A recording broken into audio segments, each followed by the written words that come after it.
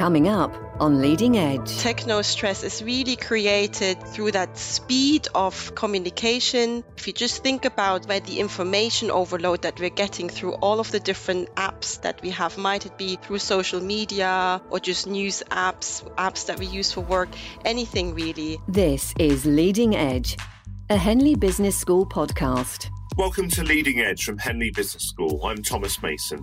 In this third series, we're discussing topics as varied as how do we create the right kind of digital disruption? Is green finance the new black? How the pandemic has caused a great reset in customer experience and the rise of the activist leader. Today I'm joined by Dr. Caroline Rook, who's an assistant professor in leadership at Henley Business School.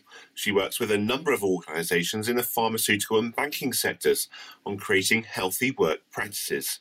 And it's our health of a digital kind we're going to explore today with our topic, Techno Stress, Finding the Off Switch. Caroline, welcome. Thank you very much, Thomas. Lovely to have you, Caroline. This topic then of techno stress, I think we get a sense of what it means, but it's not actually a term I'd heard of. So maybe you could just tell us a bit more about what techno stress is. Of course, yeah. Techno stress is defined as the difficulty with coping with the constant demands of the tech devices that we now use to stay in touch with family and friends, and of course to work. So we really rely now on digital communication technologies to get our work done, and indeed, as I said, to touch base with anyone in our lives, really. And actually, the term or this concept, they're quite old. It was, created in 1984 by an American psychologist called Craig Broad. And he basically talked about the challenges of dealing with technology and back then the rapid changes in technologies. If you translate that then to the world of 2021, it's more about, can I use the latest app? Is that right? Now it's not so much, as you said, about how do we keep up with the latest hardware developments, and even not so much the latest software developments, because we're quite tech savvy now, aren't we? If I think about my son, for example, who is turning 2 in a couple of weeks, I mean, he knows it's pretty scary how to swipe on an iPad. I mean, might also say a little bit about my parenting skills, but I've seen lots of 2-year-olds been amazed at how they just seem to fit these things up. Sure. So really, for us now, techno stress is really created through that speed of communication that is coming our way, and information. If you just think about, in a way, the information overload that we're getting through all of the different apps that we have, might it be through social media or just news apps that we use for work, anything really. And of course, as I already mentioned, really respecting or managing our own personal versus professional boundaries. We are reachable 24/7 on our laptops, smartphones. So how do we manage that we switch off? So that we don't constantly get that ping from a work email, for example, but equally. And again, quite a few studies have shown that technology really affects also our ability to go to sleep and stay asleep. Can I put the phone down before I go to bed, without checking my Instagram or whatever it might be? At the same time, I think what people are increasingly finding stressful, as you said, Thomas, particularly now that many people have worked in a complete virtual setting during the pandemic, is to think about which platform is the best to use for the task, in a way, right? So, I mean, if I just think about myself, I mean, I have emailed and I have MS Teams, then I have all sorts of other communication apps on my work laptop. And it is stressful trying to keep up with requests that are coming from either, and which one is urgent, which one can wait, what are the expectations really. And at the same time, people are more and more reporting this pressure to be visible, right? So if you don't have a LinkedIn account, do you exist? If you're not on Facebook or Instagram, do you first of all keep up with your friends? I mean, I'm not on Facebook or Instagram, and there are lots of things that I don't know about what friends are up to, because this is where it's all shared. So this visibility also seems something that is quite new, again, in comparison to 1984. Yeah, I suppose visibility and identity, and actually you might be slightly different people on some of these networks. You've got a professional image on LinkedIn. On Instagram there might be this pressure to show that you're living this great life. Or on LinkedIn it's that you're a super professional with a stellar profile. I suppose, what is the reality behind the lens of all this technology? Now, Caroline, I understand you've done some research into how technostress affects people with all sorts of different personality types. Yes, yeah. So that was a really fascinating piece of research looking at people with different personality profiles and how that affects their ability to work effectively with technology in the workplace. This whole piece around introversion, extroversion, it's about how do I recharge my batteries? I mean, someone with extroversion, how do they relax? Well, they go out and meet lots of people, or if they can't do that, thinking about the pandemic, they call lots of friends. That's how they recharge. But they also therefore use communication technology in a very different way. So what we found in our research, as I said, looking at how digital communication technology is used at work, introverts actually experience less stress in comparison to extroverts. And actually, it's interesting. We found that introverts said, well, actually, it allows me to take part in conversations where I might have found it a little bit more difficult to join in. Yeah. So again, think about a meeting where you have a bunch of extroverts that can't wait to share their opinion and experiences. Then you have an introvert who typically first sits back and thinks about what they want to say and then join. For them, those digital platforms were quite useful because they were able then to plan and control a little bit what they say and contribute and be seen. On the other hand, people with high levels of extroversion, they had experienced more techno stress because they found it quite hard to disconnect. Because they draw energy from being social, they find it quite hard to disconnect and therefore experience more techno stress. Thinking about, and I don't know how it is for you, Thomas, but on days where I really crave that social interaction, actually I'm not very productive because I'm constantly on my email, checking, responding to people, and that constantly interrupts what I'm doing. So I'm actually less productive. So it's not just about disconnecting at the end of a busy day, but indeed also how do I get my work done? And interruption is a massive, massive issue that technology creates for us. I mean, just having your phone on your side creates a distraction because something exciting might come up on it. Sure, and that gives us a reward, doesn't it? A hit of dopamine. I suppose to answer that back then, Caroline, at you, I would say my personal approach to it, how I deal with techno stress, and bear in mind that I'm a journalist, so it's not actually my job to know what's going on in the world. I can't just switch off permanently and expect to be effective at, reporting on the news, writing on the news. But for me, I quite like a lot of information, but I filter it quite carefully. I manage my notifications carefully. I do actually scroll through a chunk of them when I wake up, but that's having put my phone on Do Not Disturb mode at night.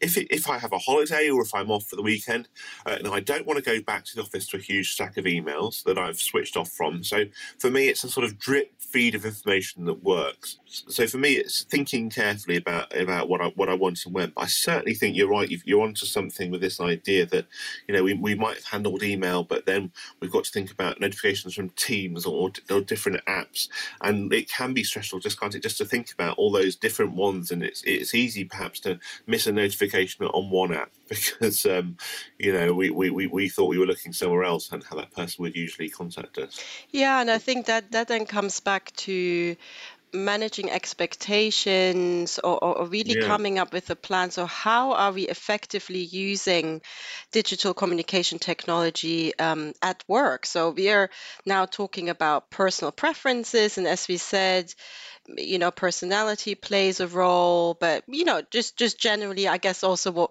what our job is like. But then it also comes back to then, let's say, a manager of a team kind of acknowledging that people have different preferences or needs, and how they can use this communication technology in an effective manner. So it's really about you managing your own boundaries so that it works for you, but equally also for managers or organizations to think about, well, how can we make sure that people know what's expected and in terms of response time and so forth, so that it allows them to work effectively based on their own personality profiles and preferences also. Sure, and there have been some experiments, haven't there, from some German car companies, automakers, on this whole idea of a sort of mail on holiday policy, which might suit you, Carolina. I think it's Daimler, the company, a couple of years ago, they did this thing where if you wanted to be on holiday and take some time off, if you didn't want to get that overflowing inbox, they wouldn't just not give you the drip feed, they'd actually automatically delete all of those emails for you. So I think the idea, according to Daimler, was if I were to email a Daimler employee who's on holiday, I would get a 3-option response. So option 1, I'm told my email's been deleted. Okay, I might not be very happy about that. 2, I've got the option to email a colleague if it's an emergency. Or option 3, email again once the employee has returned to work. Good idea?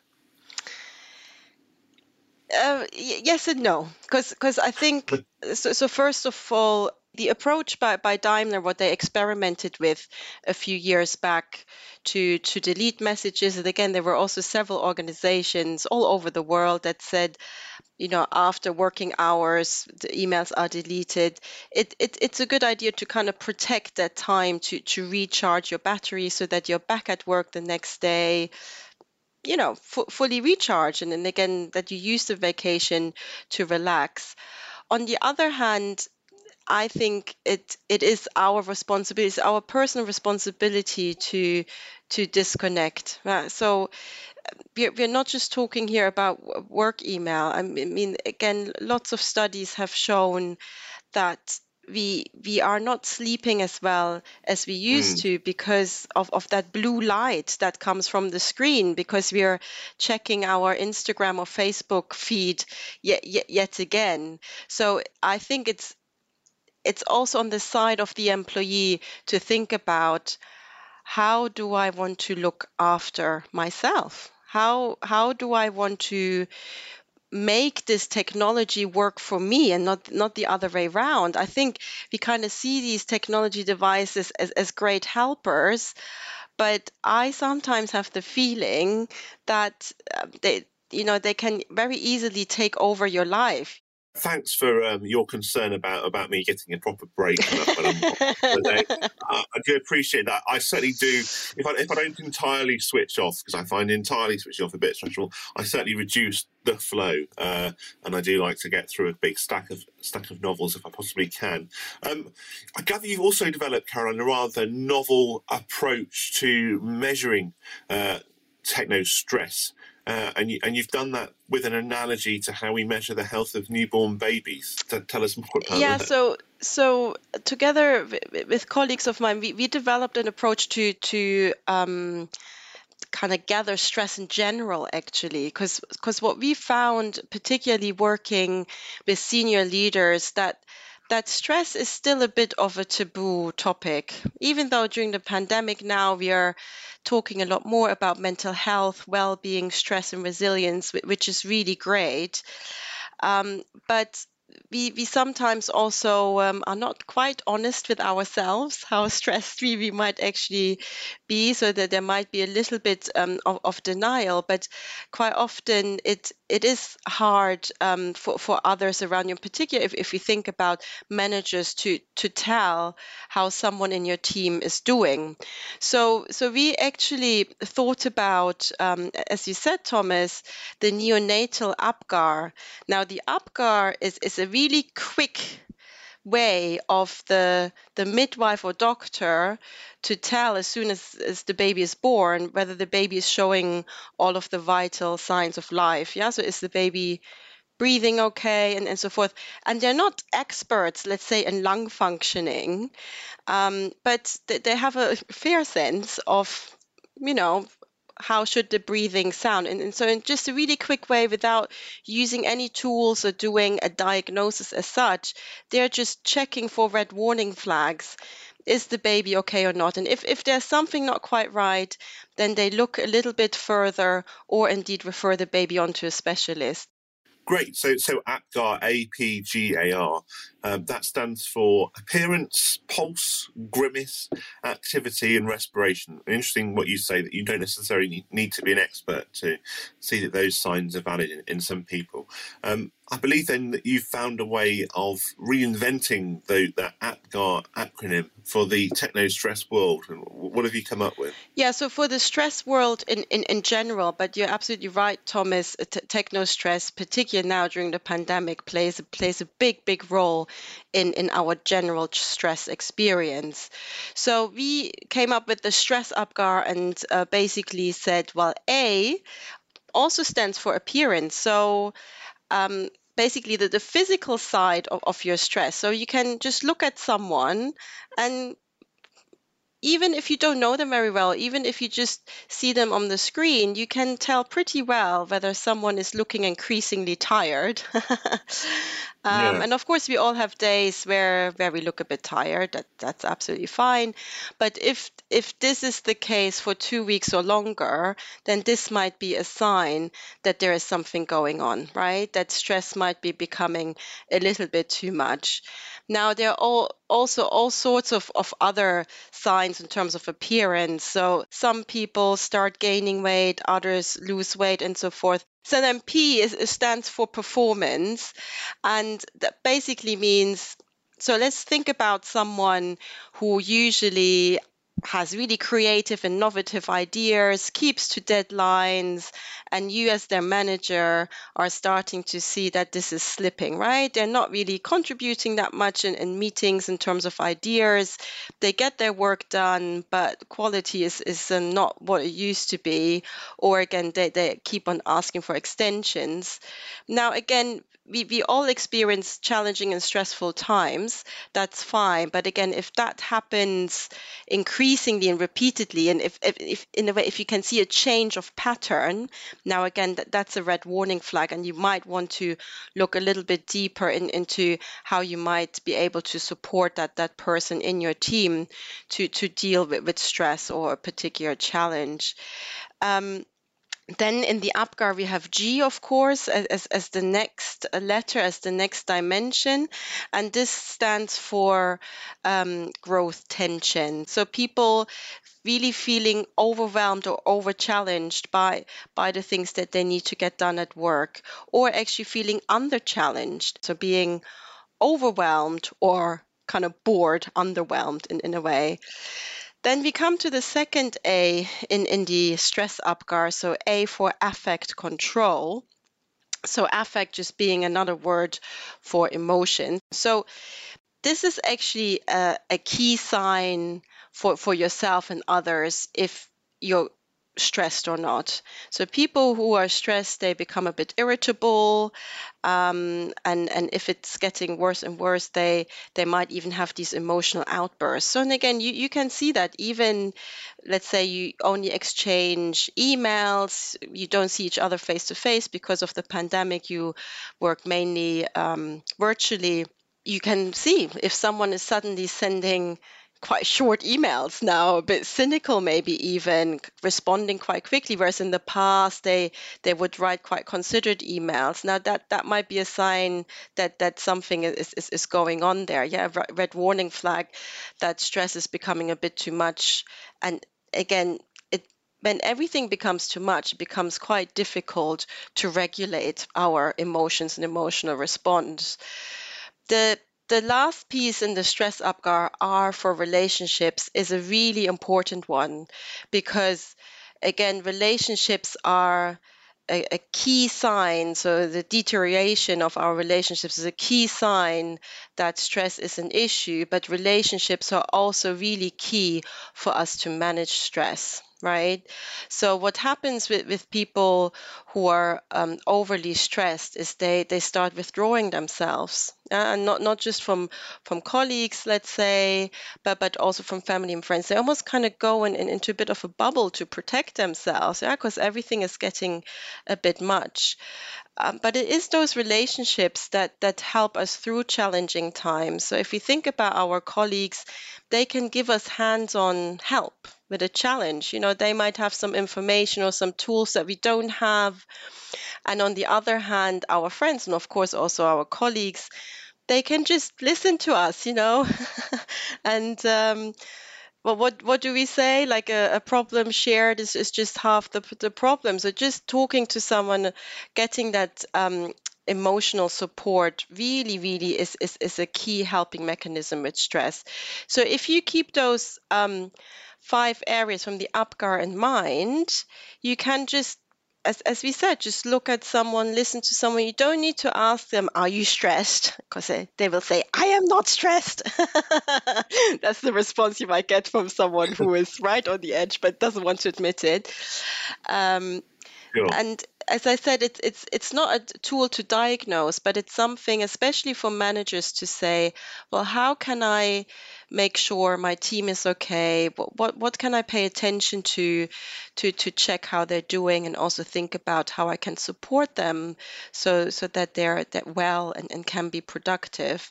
And equally, it's a great tool for you to keep in mind as a self-reflection piece, to say, maybe I need to take a step back or just relax tonight. So this Apgar model, you said it could help us with our own self-awareness. Does it have an application, do you think, for things like appraisals or our manager finding out how we're doing, maybe scoring how stressed we are? Would you go that far? Absolutely not. It's so the stress Apgar is not a diagnostic tool, right? So we are not stress experts or medicals or psychotherapists who can diagnose others. It's really a tool for you to keep in mind. How can I check in with my team or with someone who I'm working with? How can I make sure that they're okay, and I know how I can support them? You know, we had quite a lot of managers in the past coming to us saying, well, I think there might be something going on with this person. I really want to support them, but I don't really know how to know whether they're stressed or not. Just to recap, we've got A for appearance, P for performance, G for growth tension, A for affect control, and R for relationships. Now, I'm going to ask you also as a doctor, Caroline, then to prescribe a few solutions for some of this. We've called the episode Technostress, finding the off switch. I think the irony is, on a lot of modern smartphones, there actually isn't an off switch anymore. If I've got my iPhone, it used to be I could just hold down the button on the top and it would turn the phone off. Now I think you've got to hold the button on the top right along with the button, the volume control on the top left. And if you do that in the correct combination, then if you're lucky, you might get an option to turn the phone off. So they make it as hard as possible, if you like, to disconnect in one sense. But what possible solutions do you think, Caroline, there are if we've, as you've said, even self-identified that we need to take a step back? So first of all, it's about setting your own boundaries. And this is for you to find out, as I mentioned earlier, how does this technology work for me, right? So some people find it really relaxing to scroll through the notifications of what's come up on the news or on social media platform that you're on. That's absolutely fine. Whereas others say, I need to put the phone away in a different room so that it doesn't distract me.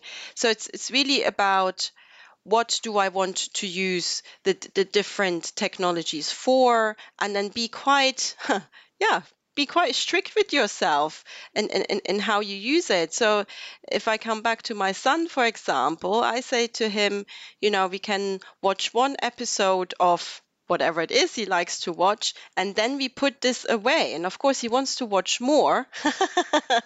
He would probably watch it all day long. But that's not healthy, right? Because he then gets exhausted, completely wired. And we are actually, as adults, we are exactly the same. But we don't really have that self-control always because, well, there's so many exciting things happening on all of these different apps. This is about how we use, I guess, the technology for our social communication. So with family and friends and so forth. At work, it's about, again, also asking your manager if it's not clear. What are the expectations around what platform is used for what? What is the response time?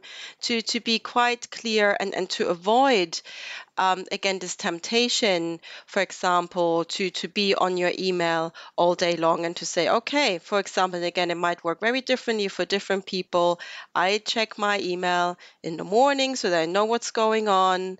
Then again, at lunchtime, in case I've missed something, it's just an example, right? And then I respond to not so important messages or not so urgent messages, let's say in the evening after I've done, all of the creative work I need to do. So it's really about managing your energy throughout your workday and thinking about how the technology helps you with that.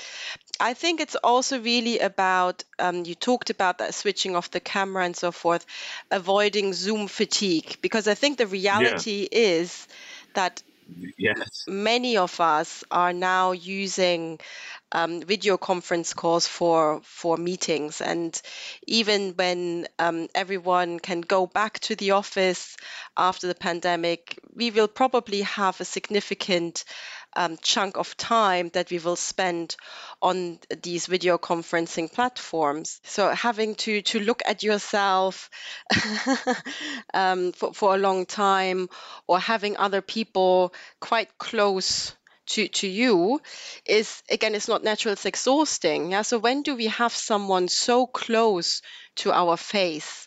It's again, great study.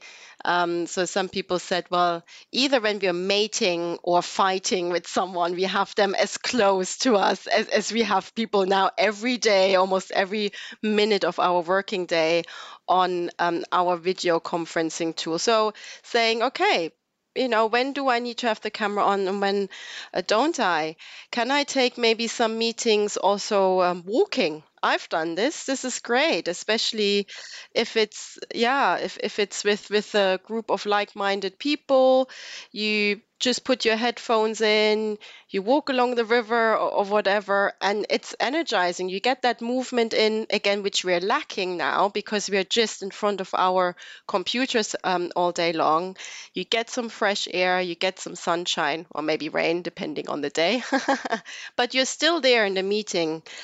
And so it's really about, as I said, thinking about how can the technology help me with the things that I need to get done, not the other way around, which is happening quite a lot now, which is the techno stress. It's all about that we become almost really sucked into this constant stream of information, requests, and everything that's happening on the internet.